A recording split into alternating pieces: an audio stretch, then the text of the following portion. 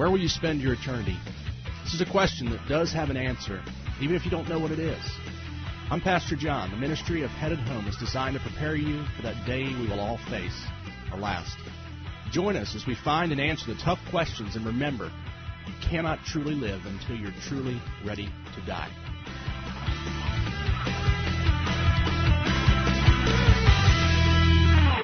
Somewhat off of what I referenced a little bit earlier this morning in the message. Go ahead and get you turning your Bibles there. It's a blessing to have you tonight. And you can tell as a person that's ADD, my mind's been thinking about this all day. That's why I went so quickly into it. We're going to look at Ezekiel chapter 38 and one verse, verse 23 of a message titled, Do You Know? And I have always been quite fascinated with Ezekiel chapter really 37 and 38, 39 really, but it has always gets me excited when I read it. Now, you get a lot of people that they read Revelation, they get nervous. Some people, they don't want to study it because it makes them nervous. If that makes you nervous, Matthew 7 ought to petrify you, because Matthew 7 throws the gauntlet out about the danger of people who believe they're Christians headed for hell clearer than any other scripture I believe in scripture at all. So I see Matthew 7's, I see Revelation, I see Romans chapter 1's as a beautiful affirmation of God's word, God's promise, God's plan, but also God's holiness.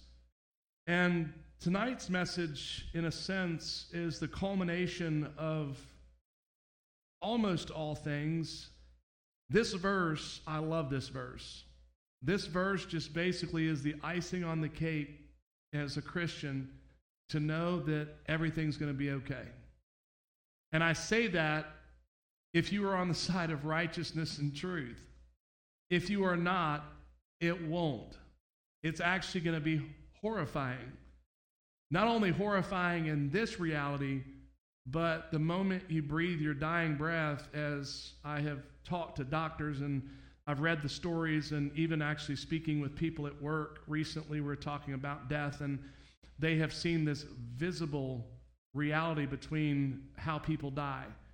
And even the non-Christian workers have been stirred in spirit. It's had been great conversations as a result, because there is a definitive difference in followers of Christ, people who place their faith and trust, people who are born-again believers versus people who are not, in the way that they die.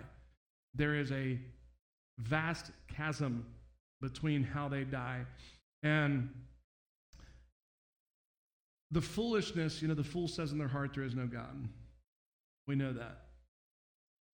This world and the wisdom of the world, I think, has done, sadly, a great number for people who don't believe in truth, don't believe in righteousness, don't believe in God or anything religious or spiritual.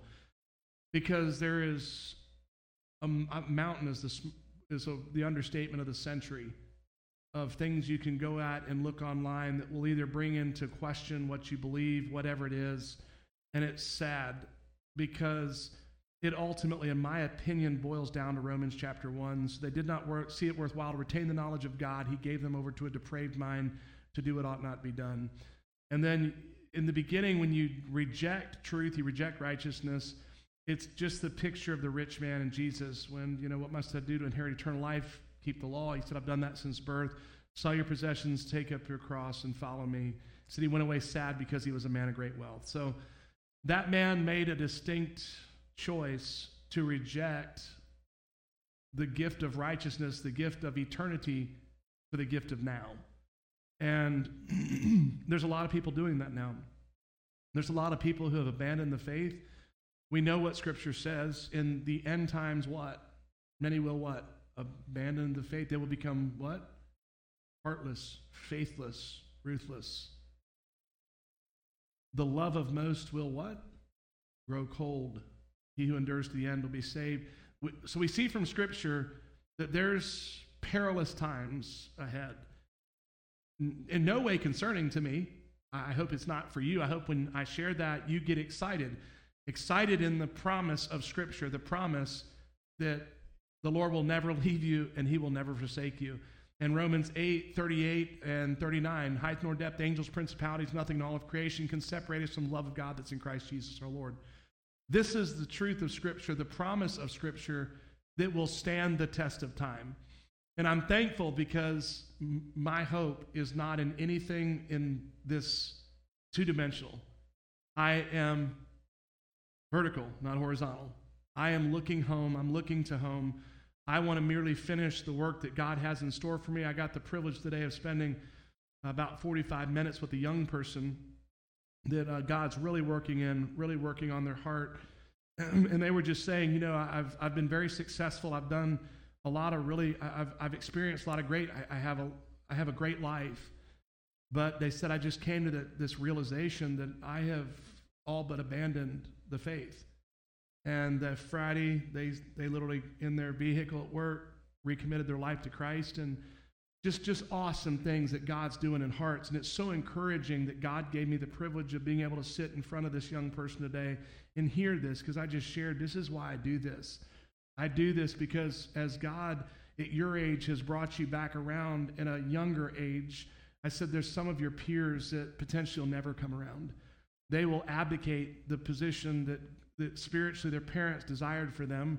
They will all but walk away from it. When we realize that, it's something that, you know, we pray about, we do everything we can do, but we can't change somebody's will. Amen? And each person individually of their own self. Now, we can pray, we not only can plead the blood of Jesus, we can go boldly into God's presence, but ultimately, there's going to be people that we love dearly that are going to walk off lost and without hope because they did not desire to walk in the nurture and the admonition of the Lord. Very difficult. I have family members who've done that. Very, very hard for me to grasp. Hard for me to process. Very difficult for me in the human context to stomach. But I'm so thankful tonight that even in the holiness and righteousness of God, God's going to remain holy. Even if I was to abandon the faith, God is still going to be God. And I'm so thankful for that tonight. And I'm thankful tonight that even if my family was to abandon the faith, that in the presence of the bema seat of Christ or the great white throne of judgment, if I was to witness that, my response to that would be to praise God. That is a hard thought to stomach. But yet, if God did not do that, He's not God. He's not righteous. And if I cannot triumph in the holiness and the righteousness of God, who am I? Even if the closest loved ones that I loved were separated for eternity, we've got to ultimately remember that God is merely giving them their will. And that's the thing tonight that I'm thankful for, that God's given us that will, that is the free gift, the free will, the free gift of salvation that God's given us. And I am also thankful for the scripture that says it's God's will that none should perish. That leaves me with great hope. It leaves with great promise. But if you found Ezekiel 38, again, just one verse, verse 23, if you're physically able tonight, let's stand out of reverence for the reading of God's word. And just a little bit of context. As battles happen, they're at the place where the nations have attacked Israel. God has, I'm going to just break it down easily, God has broken bad. And we are at the final culmination of this as God has rained down hailstones, torrents of rain, burning sulfur. God has literally obliterated these nations and people who've come against Israel. And then we're at the very end of this. Here it says, I will display my greatness and holiness and will reveal myself in the sight of many nations. Then they will know that I am the Lord. Father, thank you tonight for your word. God, thank you that you are Lord. Thank you that you are Lord, whether mankind decides to worship you and honor you or not. You are God. You are King. You are Lord. You are our Savior. Father, thank you for the gift of grace, the gift of mercy. Lord, the peace that surpasses all understanding that guards our hearts in Jesus Christ. Father, speak to our hearts tonight. Encourage us, challenge us, motivate us, Father, to go out and be beacons of hope and light in the darkness that seems so prevalent right now. Father, work your plan out. Use us as the hands and feet of Jesus. We ask this in Jesus' precious name we pray. Amen. You may be seated. I love this verse. I love this verse because this is almost the picture of Jesus dying on the cross to me. The enemy had no dominion over Jesus Christ's death, his burial. He thought he had dominion over his death. He thought that Jesus was going to stay in the ground. But death had no hold on our Savior, our Lord, our King. Death had no ability to be triumphant or victorious over the precious gift of Christ Jesus. And it's so profound because as we celebrate Easter, and as you see that, we celebrate this triumphant, the resurrection. We see this victory that means redemption. And literally the King James, I think it says the rocks were rent. Meaning the graves came up, the rocks were broken open, graves came open, and people were walking around. We have the first time in history that someone can, for the first time in history, enter God's presence in eternity. Until that time, we see with the witch at Endor with King Saul, there's no one who can enter God's presence. The price had not been paid. They were in soul sleep. They were waiting for the time that the Messiah would pay the price, pay the debt, and would free them from the grave and allow them to enter God's presence. This is what I know. Paul never would have said, I desire to depart. Had what? To be absent from the body, to be present with the Lord. Paul would have said, keep me here, let me continue. I don't want to sleep. Let me continue to run the race. Let me continue to win souls for Christ.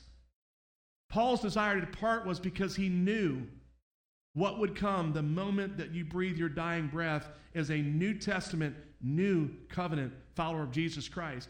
Why could they not enter God's presence back then? Because the propitiation for sin had not been paid. God can't look at sin. A sinner had no authority and ability to enter God's presence until Jesus Christ paid the price. In Adam, all were made sinners. In Christ, we're all made righteous. Oh, what do you mean now? Those people were alive before. It didn't matter. God followers were followers of Christ. Probably never heard it like that, but that is what you call, in a sense, grandfathered in. You ever thought about this? You ever talked about this? You ever heard it spoken of? I've not even ever heard a pastor speak about it. But it's the truth. It's scriptural. Because those people who were waiting, who were Jacob, who did he call up? He called up the priest. Why did you bother me in my sleep? Samuel. He called up Samuel. Samuel was as righteous gets. Samuel was as godly gets, right? Of all the people that you would have believed through the sacrifices and the priesthood and honoring the Lord and doing what he was supposed to do would have been able to enter God's presence, no. He couldn't do it. He couldn't do it because the propitiation, the payment, the atonement, the debt had not been paid. In Christ Jesus, the debt was paid. That's why you see those graves come open. It's literally honestly, it's almost like the picture of seeing finally people who are dead be brought to life. They were finally brought to life, not only spiritually, but even physically, because this was that point in history that right now you realize, as I said earlier, to be absent from the body is to be present with the Lord. And you would say Samuel is present with the Lord. No, he was sleeping. They were in, honestly, it's kind of like a state of suspended animation. It's when you're in surgery. You can have vast amount. I had a 10-hour surgery or 12-hour surgery. It was like 5 minutes. I had no idea that I'd been sleeping. That's what it was like for them back then. And that's what it's like before Christ, because there was no ability to enter God's presence. And the exciting part about this tonight is the culmination of all things being made new. When we look at the battle of Magog, I wish I had my pictures tonight, because I have the picture of the Jezreel Valley where this is going to occur.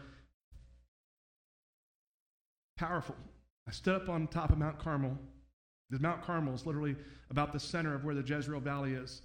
And I could look to the north and to the south, and This back then was a real big-time trade route, so whoever right around Mount Carmel controlled was a difference in the northern, eastern, or the southern and northern kingdoms of Israel. This is basically was the dividing line.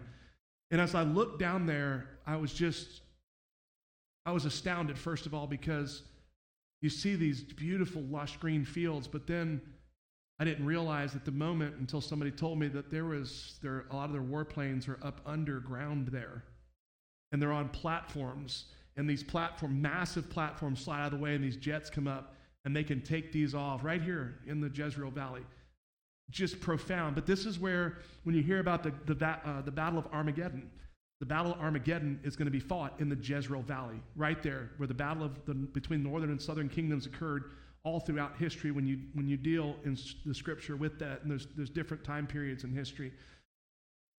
But at this time that this happens, when the culmination of Ezekiel chapter 37, 38, and the end of this comes, it is going to be led by most notably Russia, the neighbors in the north, and Persia, which is modern-day Iran.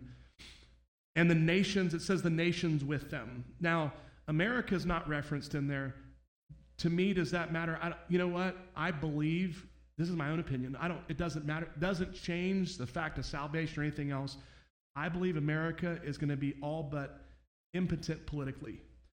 I believe that we're going to have such a little role to play at that point in history that America is going to sit back and only be able to sing Kumbaya and not do really anything.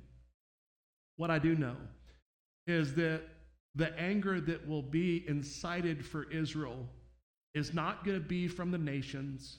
It's not going to be because they just don't like what Israel did. This is going to be an anger that God himself placed in them. God incites them against Israel. All the nations, it says all the nations with them. And it's interesting because Israel was not even a nation until the reestablishment in 1948? In the 6-Day War. Unimaginable odds. These few people with few resources against all the odds. All you got to do is look at the Bible. You were wondering how it could happen? All you have to do is look at the Bible. God knows what he's doing.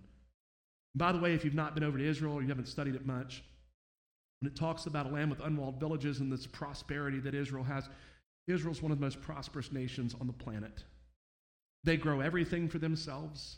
They have oil. They have everything that they need. Vast wealth like none other. It's kind of interesting how Scripture talks about they'd have this.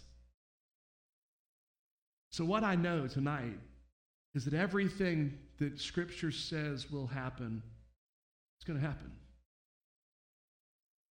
The question tonight is, and I know most likely in the circle here, it might just be for online that God had me preach this tonight. Everybody in this building tonight, I would say, they know. They know that God is God. I want to tell you something, though, tonight. God is holy. God's desire for us is not to plunge ourselves in a flood of dissipation, unworldliness, ungodliness. God's desire for us is not to be in the world and of the world. It's to be set apart. God's desire for our children is to, whatever you call it, I think courting is the best thing. I don't even like the dating thing. I think courting is the way to do it. To appropriately court, to then consummate your marriage in an actual marriage as you're supposed to, the covenant vow to one another, and then, well, marriage is what you know it is. And it's then should be followed by children. At whatever point God would design that to be, and in no other order should it happen.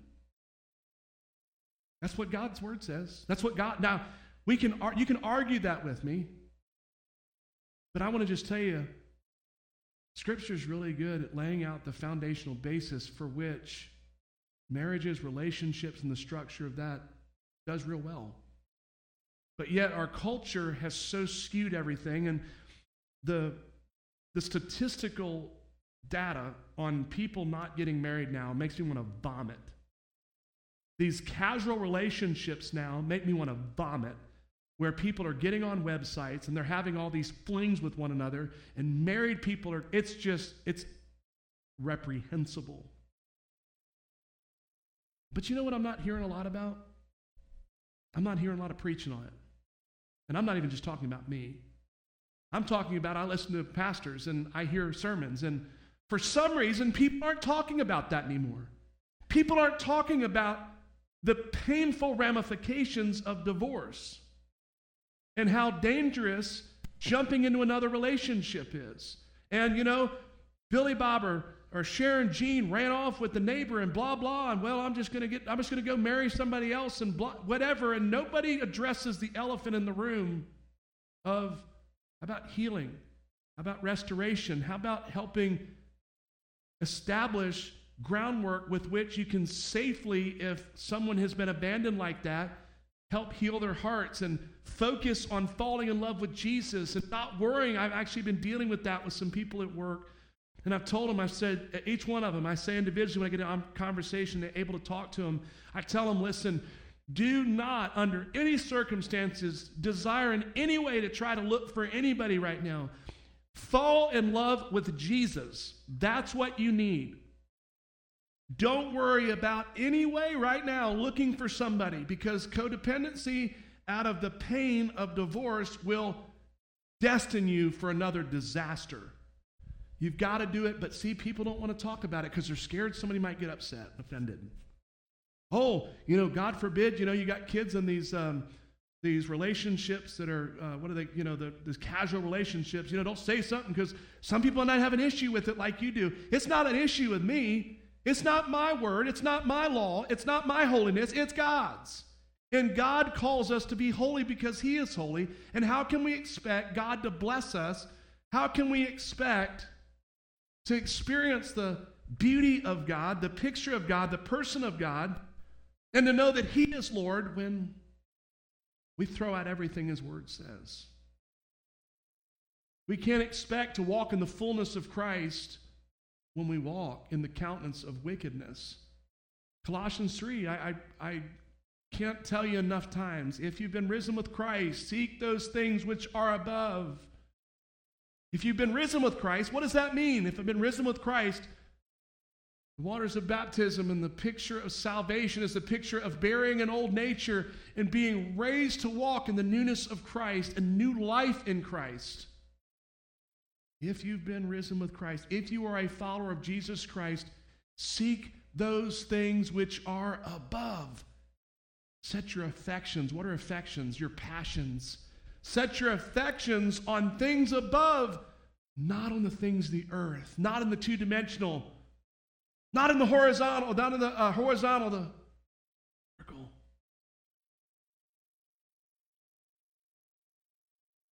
Why? For we are dead, and our life is hid with Christ in God. We have been risen with Christ, died to ourselves. We are new creations.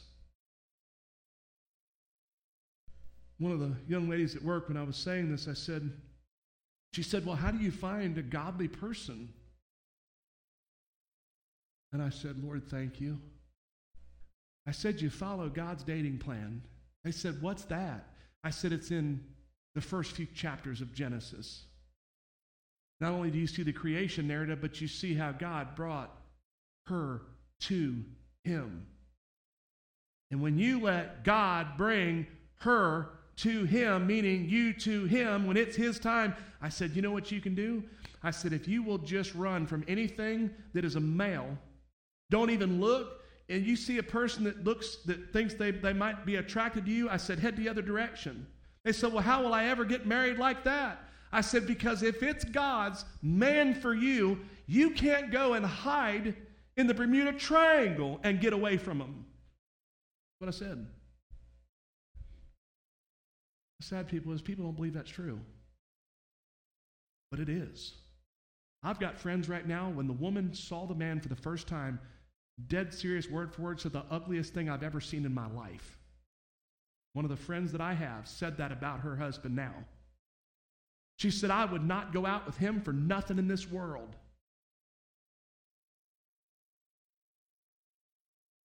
They've been married about 40 years,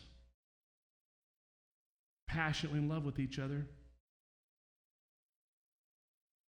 Now, what would he have done had he not been a believer and trusted the Lord? He'd have discouraged and walked away. He knew it was God's woman for him.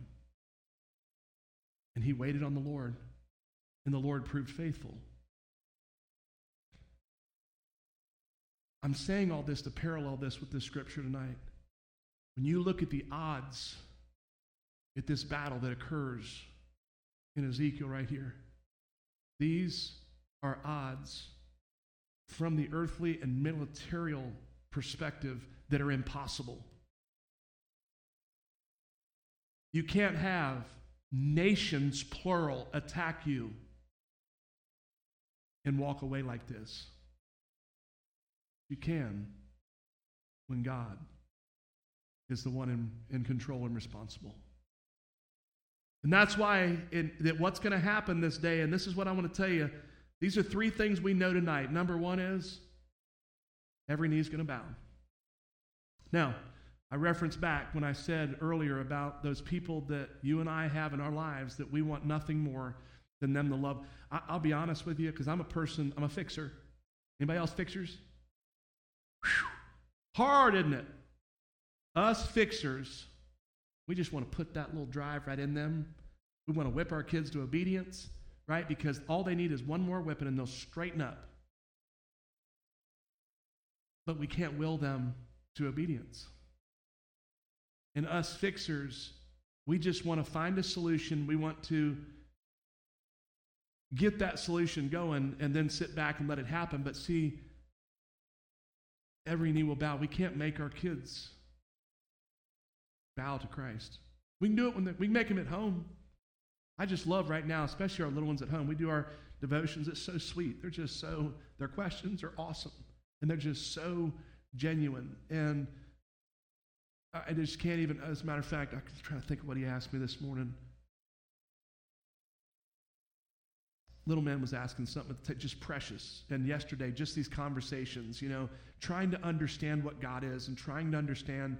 And after we do our devotions, you have these questions. And we're going through the answers in Genesis in the mornings. And I read that until I'm at work. They read a little different thing. But we're going through them. We're actually right now, it's interesting, this morning we read, we're at the place in the Lord's Supper where we're going through. So we talked about that this morning, but it's so neat, those little minds. You might say, these little snot-nosed things, they're not getting this. This is too deep.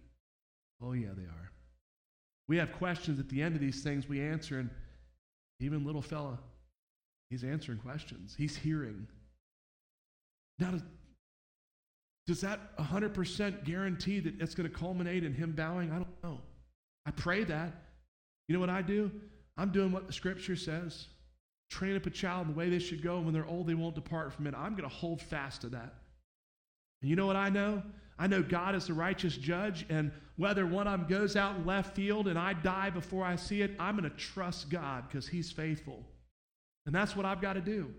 And I have to be so thankful that God allowed me to be redeemed before John was about 4 years old, 3 years old maybe. And thank God that he was able to see that, because I think the years of disaster that I would have probably forced in his life through my actions could have been catastrophic. I'm thankful for that, but some others don't get that opportunity. And I ultimately don't know. My children, they have those choices that they're going to make, but I know beyond a shadow of a doubt, church, tonight, that every knee is going to bow. And that's that question tonight. Do you know? Do you know that every knee will bow? And we know right here, just like at this battle, and the culmination of this is going to be that then they will know that I am God. All the nations are going to know that God is God. They're going to know that he's holy. They're going to know that he's righteous, because God's going to show out, as we see right there.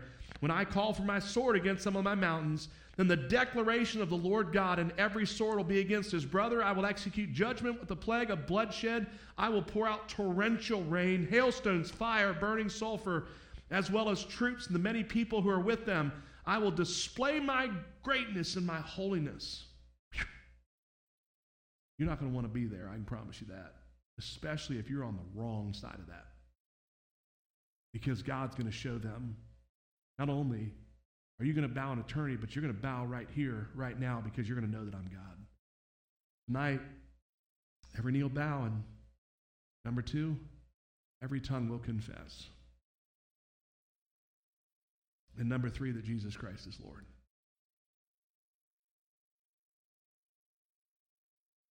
See, we can't force it.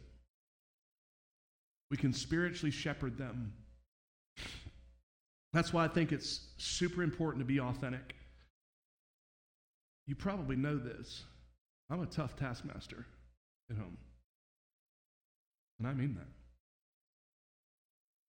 Why do I say that? I say that in no way a bragging way, in no way an arrogant way. I say that with all the humility in the world. And the reason I say that, the reason I'm like that with my children, I'm fallible. When my children behave in a certain way, I have a zero tolerance. If I say that I'm going to do something, you might as well go on. You can just get ready because I write that check. It's going to get cashed. I'm very serious. When it comes to what I say, I expect you to do. I don't expect excuses. And the reason that I do this is because children get their first picture of the Lord through a father.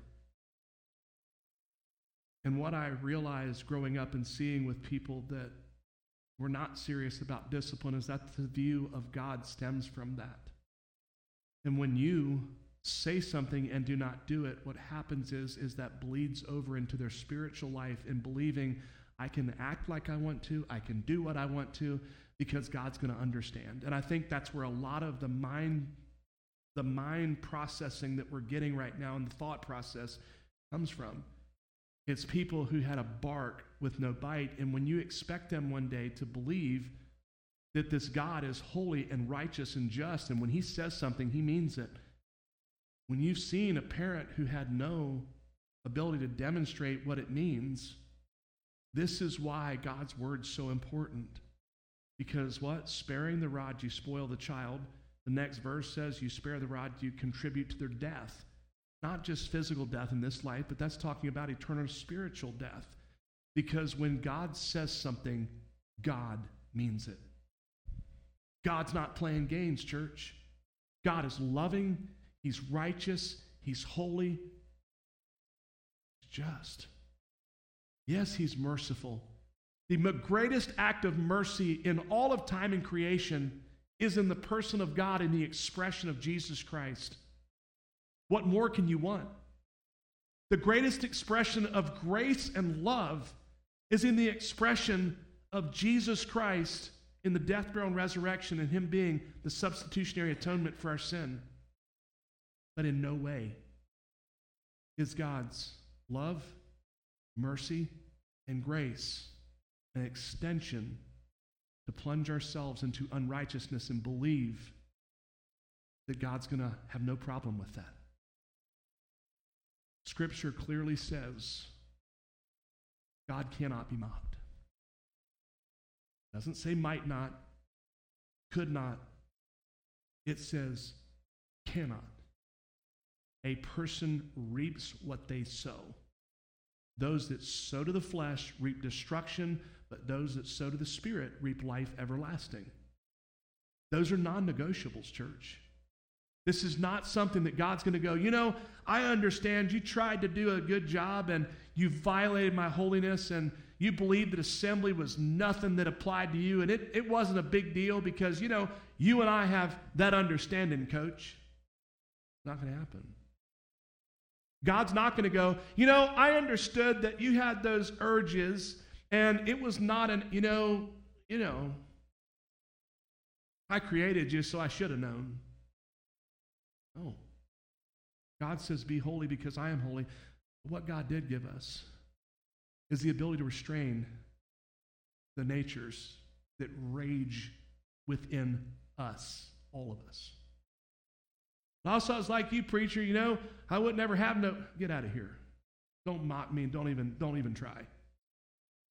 All of us, I don't care how old you are. Some of the things that I see play out in my seniors is astounding. So don't tell me that just because we get older, we don't have any battles with anything anymore. I'd almost say they get worse. Every one of us in here battle the brokenness of a sin nature that we will not be freed until the glorification stage. Every one of us. So, how do we wrangle in and take hold? You can start off by doing what Scripture says. Take every thought captive to the will of Christ. So the moment that thought begins to creep up, you have a choice to make. You can allow God to be God. Then they will know that I am God. I know you're God, Lord. I know that your Spirit dwells within me. Father, take these thoughts, these wicked thoughts, call them what they are. Break my heart, Lord, for what breaks your heart. Give me joy for what gives you joy, Lord. You know me. You know my battles, Father. Do not let me live a life of ungodliness and unrighteousness, though I battle these. Lord, I struggle just like Paul and anybody else did for that matter. Sometimes I catch myself doing what I shouldn't and not doing what I should. Get honest with God about it. Pour out your heart to Him. Be serious, not complacent, not apathetic, not excusatory. Get honest, get in God's presence, and take it captive with God's word. You're having serious battles of the mind, get in the word. You're having serious battles with your mouth, get in prayer, get in the word. Well, I only have so many hours in a day. Great, you got 24. Well, I don't know what to do otherwise. Pray without ceasing. Well, how can I pray without ceasing? Pray in your subconscious, the same one that sadly a denomination uses to say that music doesn't involve itself in the church. Scripture says to what? Sing and make melody in your heart to the Lord. That wasn't talking about assembly. That's talking about every single day with us. Our lives should be a prayer to the Lord from the moment we wake up until the moment we go to sleep. Again, why I often reference that Keith Green song, Make My Life a Prayer to You. I want to do what you want me to. No empty words and no white lies, no token prayers, no compromise. I want to shine the light you gave through your Son you sent to save us from ourselves. In our despair, it comforts me to know you're really there. So I want to die and let you live. Give your life to me so I might live and share the hope you gave to me. I want to share the love that set me free. Make your life a prayer. We don't have to yield ourselves to members of unrighteousness and ungodliness. We don't have to sit out here and go, there's nothing I can do about it. So Proverbs says, the righteous fall 7 times a day, they get up. God understands. No, that's not saying that. That's saying that sin should be something that takes you not. I yielded myself. I'm not perfect, just forgiven. No, you should fall into sin. Anybody in here purposely fall? Maybe the people wanting to sue grocery stores. None of us in here, especially the older you get, you're not falling. That's the last thing you want to do. It's something that catches you completely off guard. It was something that in no way you wanted to do. It was completely accidental. That's the way sin should be in our life. It should not be something that we are sitting back, thinking about, dwelling on, and then going, well, I'm just going to go on and do it. No, it should be something that takes us by accident. And then quickly, as the Holy Spirit convicts us, should be repented of just as fast as it occurred. Why? Because you've been praying, as I just shared a moment ago, I hope, God, break my heart for what breaks yours. In the moment that you violate God's call, God's word, and God's plan, what has God done? That heart of flesh, that heart that's been renewed by the wine of God's love, has become so sensitive to the things of the Lord that your heart breaks immediately when you realize what you've done to your God, what you've heaped on your Savior. That's how you start. You start by desiring godliness to pervade every aspect of your heart and your life, every aspect of your mind. You give the enemy no ability to squat on territory he has no right to. Only us, by our apathy and indifference, do we allow him to have access to an area he never should have a right to. And that's why Scripture says without ceasing, because when we pray without ceasing, there is no area with which he can squat. That's why it's so important. My dad, always singing, always whistling. Some people, it drives them crazy. You know, always whistling. My dad is always whistling a hymn all the time. He's always singing a song. It's really funny. Actually, every time I hear him, it just makes me giggle because it's my dad. My dad's been doing that for the 49 years of my life, and he's still doing it. He's always got a hymn. He's always got a praise song. It's never anything in my entire life that I've ever heard him whistle, hum, or sing that is not a praise song. You know what I know?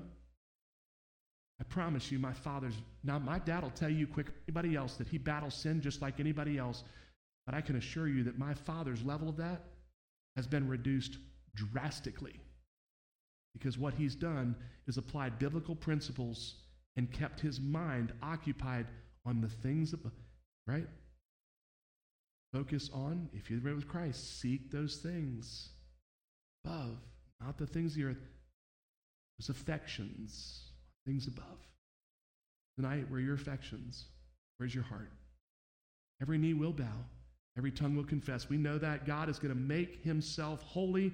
He is going to display that holiness. He's going to reveal himself in the sight of these nations, and they're going to know that he is God. And I hope that every person watching online tonight also knows that God is God. I hope they're living in the light of his glory and his grace. I hope they're seeking his face. And I hope tonight that we begin in our lives to even those scriptural things as I'll begin to hit in the coming months. God's really laying it on my heart. The things even for our young people and for our adults alike. These things that the church has begun to embrace culturally. God is really hitting me heavily with the fact that we are called to be set apart. We are not to be plunging ourselves into a flood of dissipation. This is not anything to do with legalism, but it has to do with the fact that as a follower of Jesus Christ, we have an obligation to live a life that manifests the grace and the mercy of Christ Jesus, not a life full of contradiction, because what is the world ever going to see lived out in our lives if we are nothing but a walking contradiction to truth, righteousness, and godliness? What are they ever going to see when our testimony never makes it to them because we walk by and we are literally so like the world, completely, exactly chameleon to the world's colors? What are they ever going to see? But when we are set apart, I know this for a fact because I experience it, and I've experienced it. When you live set apart, they can't help but see Christ in you. As I've shared with you the stories about what a smile has done in the place that I've been for 5 months now, just the smile alone has opened up multitudes of conversations with people, and still to this day are opening doors in conversation with people, and people that are now smiling as a result of the conversations that I've had with them. I don't know if they're doing it mockingly. They might be.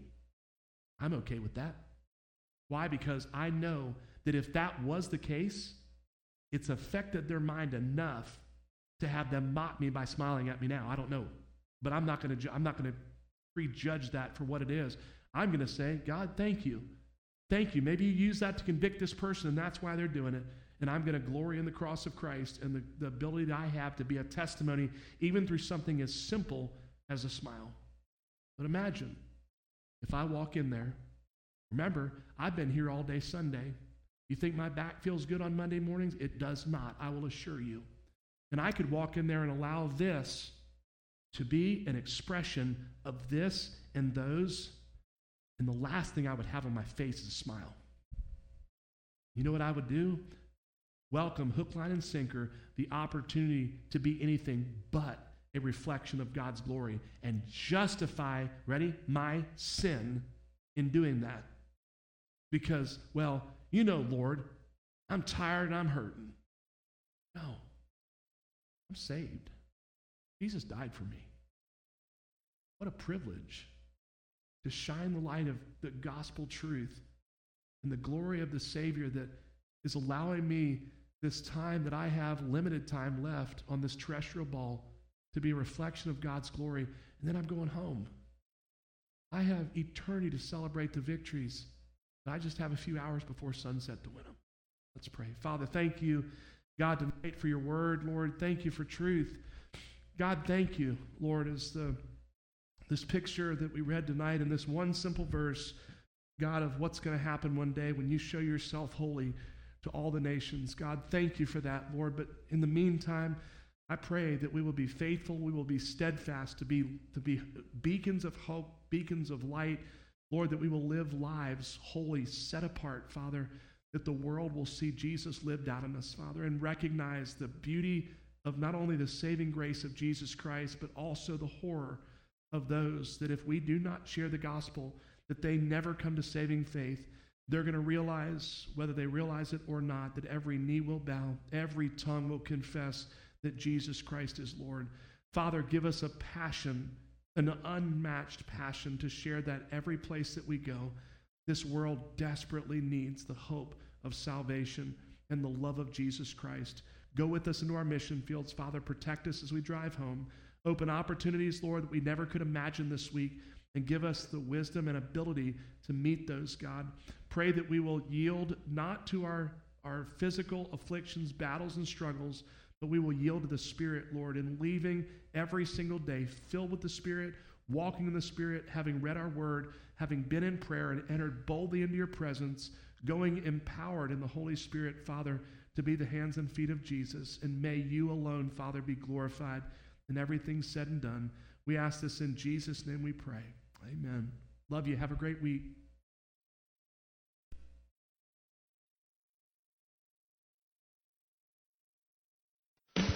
Thank you for listening to Headed Home with Pastor John. If you'd like to know more about a personal relationship with Jesus Christ, please visit our website at longviewbaptistchurch.org and click our contact link. Thank you for joining us.